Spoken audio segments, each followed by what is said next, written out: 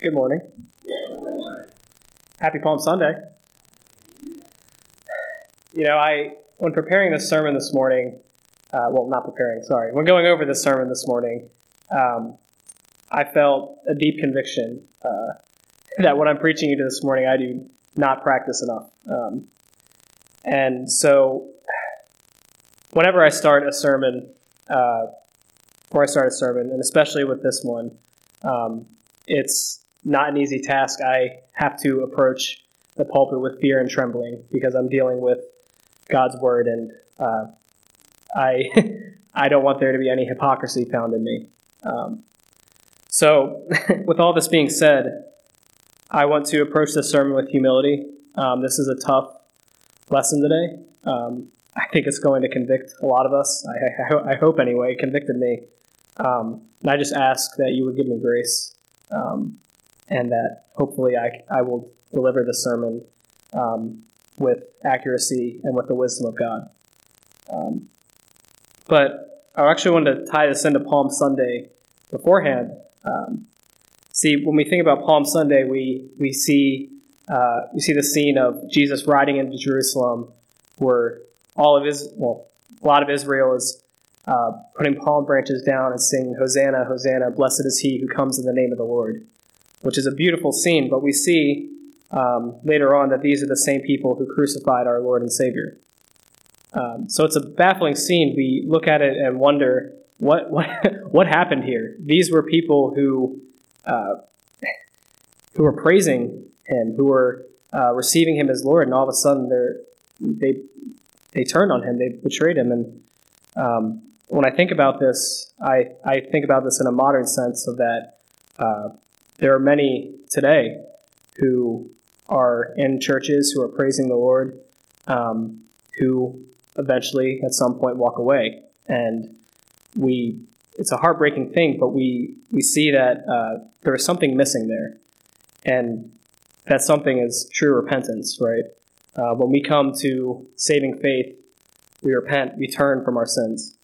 And that's something that we do once, and then we continue to do because we're still full of sin, and we often don't measure up to the standard that God gives us. But what a joy knowing that Christ's blood is what purifies and cleanses us from all unrighteousness.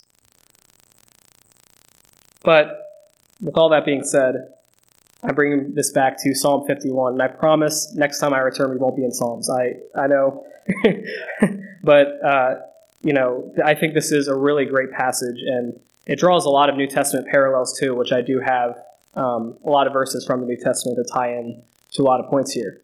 But before I start, I would just ask that you would pray with me, that you would pray that God would get all the glory from this, that I would approach this with fear and trembling, and that I will be faithful to his word. Gracious Lord, I'm not fit to match words with adequate passion, to match the size of your grace. Lord, I can only do my best as a sinful man saved by grace to preach this word faithfully. I pray, Lord, that your will would be done during this time. I pray that you would convict hearts, that you would tear down any pride that we have built up in our lives, in my own life. I pray that you would convict us, Lord, that we would we would be reminded of our previously hopeless condition, and we would run back to the gospel, run back to the cross in which you shed your satisfying blood on our behalf. I ask this in your holy, precious name, Lord. Amen. Well, hey, turn with me to Psalm 51 if you would. Just to open real quick, this passage is, for a little background, I don't have time to read the previous passage, but for context here, this was written after David committed the sin of sleeping with Bathsheba, killing his wife to cover it up, and this is after he's confronted by Nathan the prophet. And this is his psalm of repentance. David didn't try to justify his sin. He didn't try to when he was confronted anyway. He didn't try to justify his sin. He saw his evil and he repented. So what's miraculous, what is so amazing about this passage is that when Nathan confronts him and David says, "I have sinned against the Lord," he replies, "This sin has been put away. You are forgiven from this." Now we know David didn't escape the consequences of his sin, but it's truly amazing to see how this all played out, because in the Old Testament, the punishment for adultery was death. There was no sacrifice to cover for adultery. And of course, we know that, Jesus' blood was shed before the foundation of the world, and that is how David was able to be forgiven. But when going through this, when approaching this idea of repentance, we need to understand that believers have a hatred over sin. We still commit sin, but our flesh is bent on sinning against God. There's a constant battle between the spirit and the flesh. And the spirit, of course, will ultimately overcome, but it is a hard thing. We see our sin for what it is. We don't want to do it, and we hate it. And I think we can look at Isaiah 6:5 and see an appropriate reaction to sin. When Isaiah is in the throne room in the vision, he sees the glory of God and he sees his sin. He says, "Then I said, 'Woe is me, for I am undone, because I am a man of unclean lips, and I dwell in the midst of a people of unclean lips. For mine eyes have seen the King, the Lord of hosts.'" And again, the Lord shows him in the vision that he's been purified of his sin. But still, it's when we see God's holiness, when we see his righteousness in comparison to our righteousness, it doesn't look good, right? Our sin is exposed to us. It's a terrifying thing. And thank the Lord for his grace and his sacrifice for us.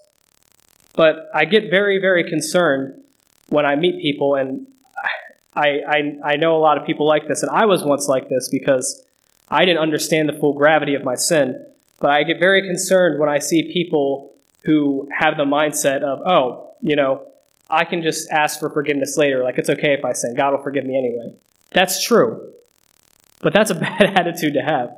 We don't obey God out of some obligation. We obey him because we love him and we hate our sin. 1 John 3:9 says, "Whoever is born of God doth not commit sin, for his seed remaineth in him, and he cannot sin because he is born of God." Again, 1 John 2:4, "He that saith, I know him, and keepeth not his commandments is a liar, and the truth is not in him." So there's a pattern which we can see in our lives as believers as we continue to develop in our faith. Yes, we still sin. I still sin very much, but there's a constant desire to put to death the deeds of the flesh and to obey the Lord, right? So when I see this kind of attitude in churches, it bothers me, it grieves me, because I worry that this person may not understand the full grasp of the gospel. And I've seen it so many times, people who seemingly love the Lord, and then years later they abandon the faith. And it grieves me. There's nothing more that breaks my heart. But I know the story's not over, and that gives me hope. So let's go through this passage, and then we'll go through some points, and then we'll apply we can see how this can apply practically for us in our lives. And again, with the Psalms, just a friendly reminder, the Psalms are very good for us to have as prayers. So I prayed this Psalm so many times, and have unfortunately become all too familiar with it because I need it so much. But let's go through it. "Have mercy upon me, O God, according to your loving kindness. According to the multitude of your tender mercies, blot out my transgressions. Wash me thoroughly from my iniquity and cleanse me from my sin. For I acknowledge my transgression, and my sin is always before me. Against you, you only have I sinned, and done this evil in your sight, that you may be found just when you speak and blameless when you judge. Behold, I was brought forth in iniquity, and in sin did my mother conceive me. Behold, you desire truth in the inward parts, and in the hidden part you will make me to know wisdom. Purge me with hyssop, and I shall be clean. Wash me, and I shall be whiter than snow. Make me hear joy and gladness, that the bones you have broken may rejoice. Hide your face from my sins, and blot out all my iniquities. Create in me a clean heart, O God, and renew a steadfast spirit within me. Do not cast me away from your presence, and do not take your Holy Spirit from me. Restore to me the joy of your salvation, and uphold me by your generous spirit. Then I will teach transgressors your ways, and sinners will be converted to you.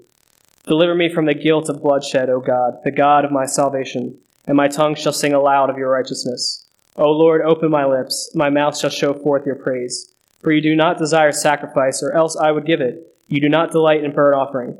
The sacrifices of God are a broken spirit, a broken and contrite heart. These, O God, you will not despise. Do good in your good pleasure to Zion.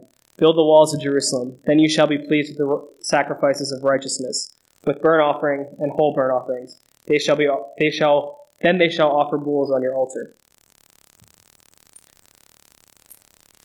So, the first point I have is that we as believers should have a grief over our sin.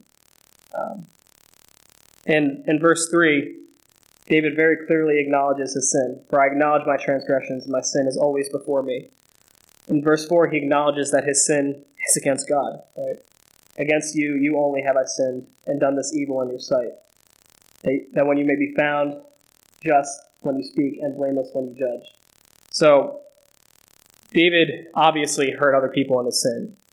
He sinned against Bathsheba, he murdered a man, sinned against him, and he sinned against Israel as their king.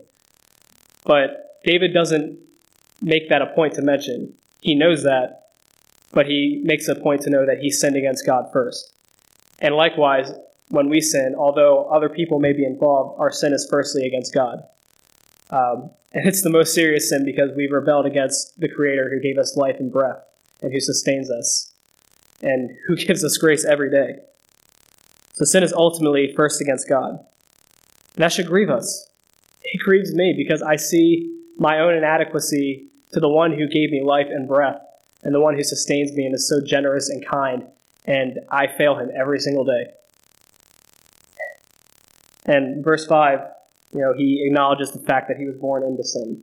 Behold, I was brought forth in iniquity, and in sin did my mother conceive me. And that's the battle, right? Our very nature, our old nature, was sinful. We still have sin that lurks in our flesh, although we are born of Christ, but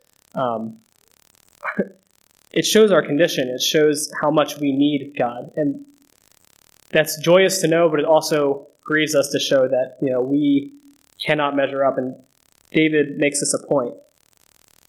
He's very grieved. So, what does God look for when it comes to this idea of repentance? I think God very clearly looks for a broken spirit.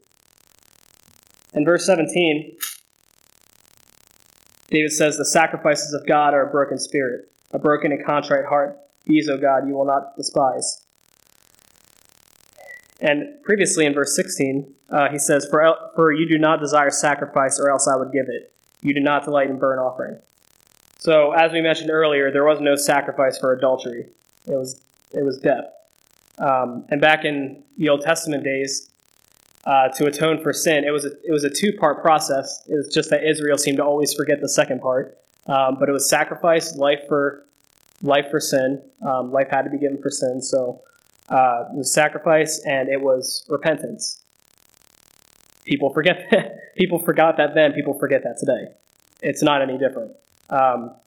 So how does this look practically today? Well, I think what we try to do when we sin is to cover it up with our good works and to hope to make it seem like we can somehow atone for what's already been forgiven, right? But at the same point is we need to repent. We need to be broken over our sin. And that's what David's clearly saying here, is that God looks for first a broken heart. God looks for first desire to obey him and to make efforts to obey him. It's not just, oh, yep, here's my, I'll go to church this week to make up for it. I'll spend some extra time in the Bible. All good things, but it can never buy what's already been bought. And in Hosea 6:6, I think this is clearly mentioned. He says, "For I desired mercy and not sacrifice, and the knowledge of God more than burnt offerings." So these are good things, but if there's no change of heart, if there's no brokenness over sin, the good works, sacrifices are worthless. They don't mean anything. Point number 3. Only God can make us pure. In verse 1 and 2, David leans, and if he would have known about the cross, I'm sure would have thrown himself at the foot of the cross. He leans into God's mercy and his loving kindness, knowing that his condition is helpless. It says, "Have mercy upon me, O God, according to your loving kindness. According to the multitude of your tender mercies, blot out my transgressions. Wash me thoroughly from my iniquity and cleanse me from my sin." There's absolutely nothing we can do to make up for sin. It is only by the purifying blood of Jesus Christ that cleanses us from all unrighteousness. And God is full of mercy and compassion, and he freely offers it. Psalm 145:8, "The Lord is gracious and full of compassion, slow to anger and of great mercy." Lamentations 3:22-23, "It is of the Lord's mercies that we are not consumed, because his compassions fail not. They are new every morning. Great is thy faithfulness." So, I think a big part of repentance is throwing yourself at the foot of God's mercy. Acknowledging the fact that the Lord is gracious, slow to anger, and abounding in steadfast love and faithfulness. And that is the heart of the gospel, right? Knowing that God is compassionate and he's just, but he's also full of love and mercy and grace. And what a joy it is that the blood of Jesus purifies us. 1 John 1:7, "But if we walk in the light and he is in the light, we have fellowship with one another, and the blood of Jesus Christ, his Son, cleanses us from all sin." And also, what a joy it is to know that God does not keep our sins against us anymore. So far as the east is from the west is how far he removes our transgressions from us. And in 1 John 1:9, this is one of my favorite verses in the entire Bible. I lean on this verse so much. "If we confess our sins, he is faithful and just to forgive us our sins and cleanse us from all unrighteousness." What a joy. Last point. We should desire a life with no sin. In verse 10, David says, "Create in me a clean heart, O God, and renew a steadfast spirit within me."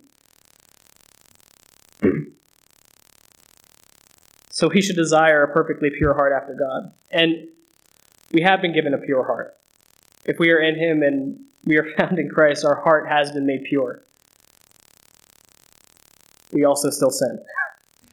So we do have a new nature, but there is still sin in us. And I think Paul makes this so abundantly clear in Romans, where he says, "For that which I do, I allow not. For what I would, that do I not. But what I hate, that do I." Wow, that's hard to say. But what Paul's saying there is like, I see what I want to do, and I want to do what is right, but I do what I hate anyway. And that's the conundrum for believers, right? Is that we want to do what is right, we want to please the Lord, but our flesh has us attracted to the things to sin. But the thing is like there's that desire there to please the Lord. And that's the mark of the true believer, is that our desire is to put to death the things of the flesh.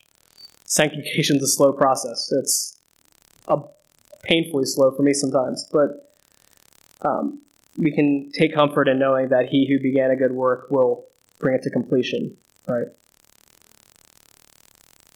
And in verse 12, he remembers the hope of salvation. "Restore to me the joy of your salvation, and uphold me by your generous spirit." And that's what we lean on in repentance. We lean on the promise of salvation. We lean in the promise that God will bring us to a completed work. So, in conclusion, what do we do with all this? How do we apply this practically? I think we can do a few things. First, we need to understand that despite our sin, despite our constant unfaithfulness towards God, we can still be used by him. Romans 8:28. "And we know that all things work together for good to them that love God, to them who are called according to his purpose." I remember a few weeks ago, I I mean, I failed. I blew it. I was in such a bad state spiritually because I felt like I failed God, and I forgot this promise. And it's amazing how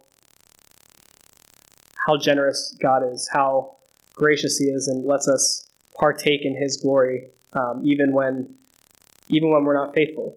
And I remember that week I had 3 gospel conversations with people, more than I've ever had in my entire life in 1 week, and I was just blown away. I was like, God, why would you use me when I just blew it? And then I remember that as far as the east is from the west is how far He takes our transgressions from us.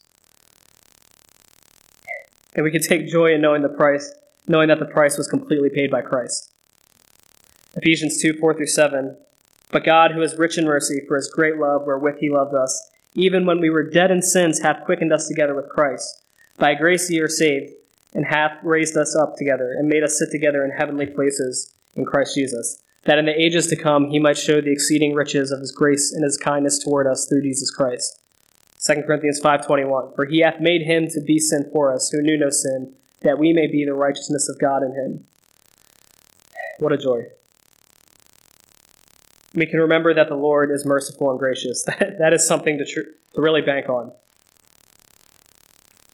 And this is my biases coming in here. Take it for what you will, but I think we can also take comfort in knowing that when we are bought by Christ, we are kept by Christ.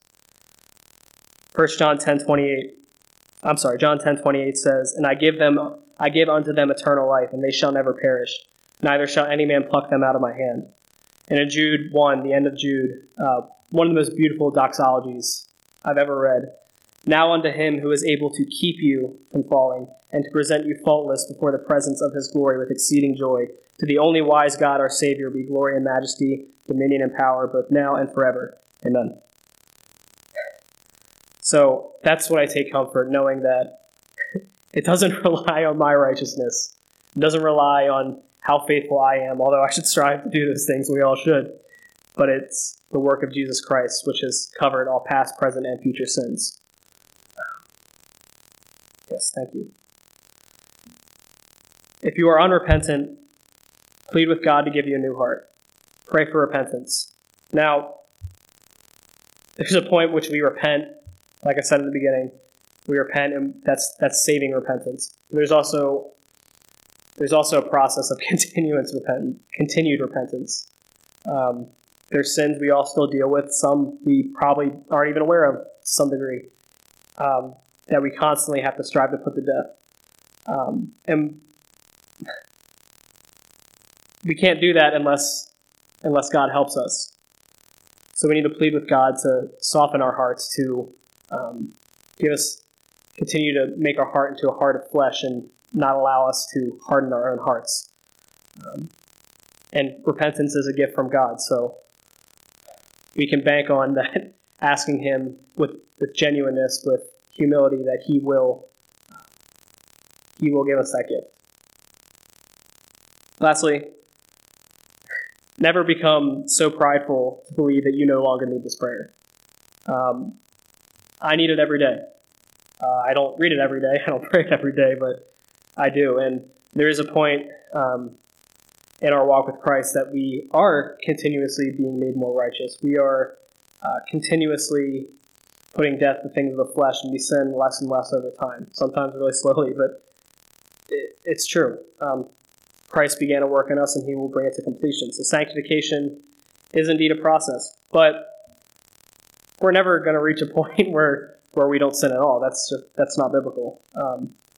And so John MacArthur said it this way once. He said, there's a point over time, I'm paraphrasing, over time, the more you walk with Christ, you're going to sin less, but you're going to repent more.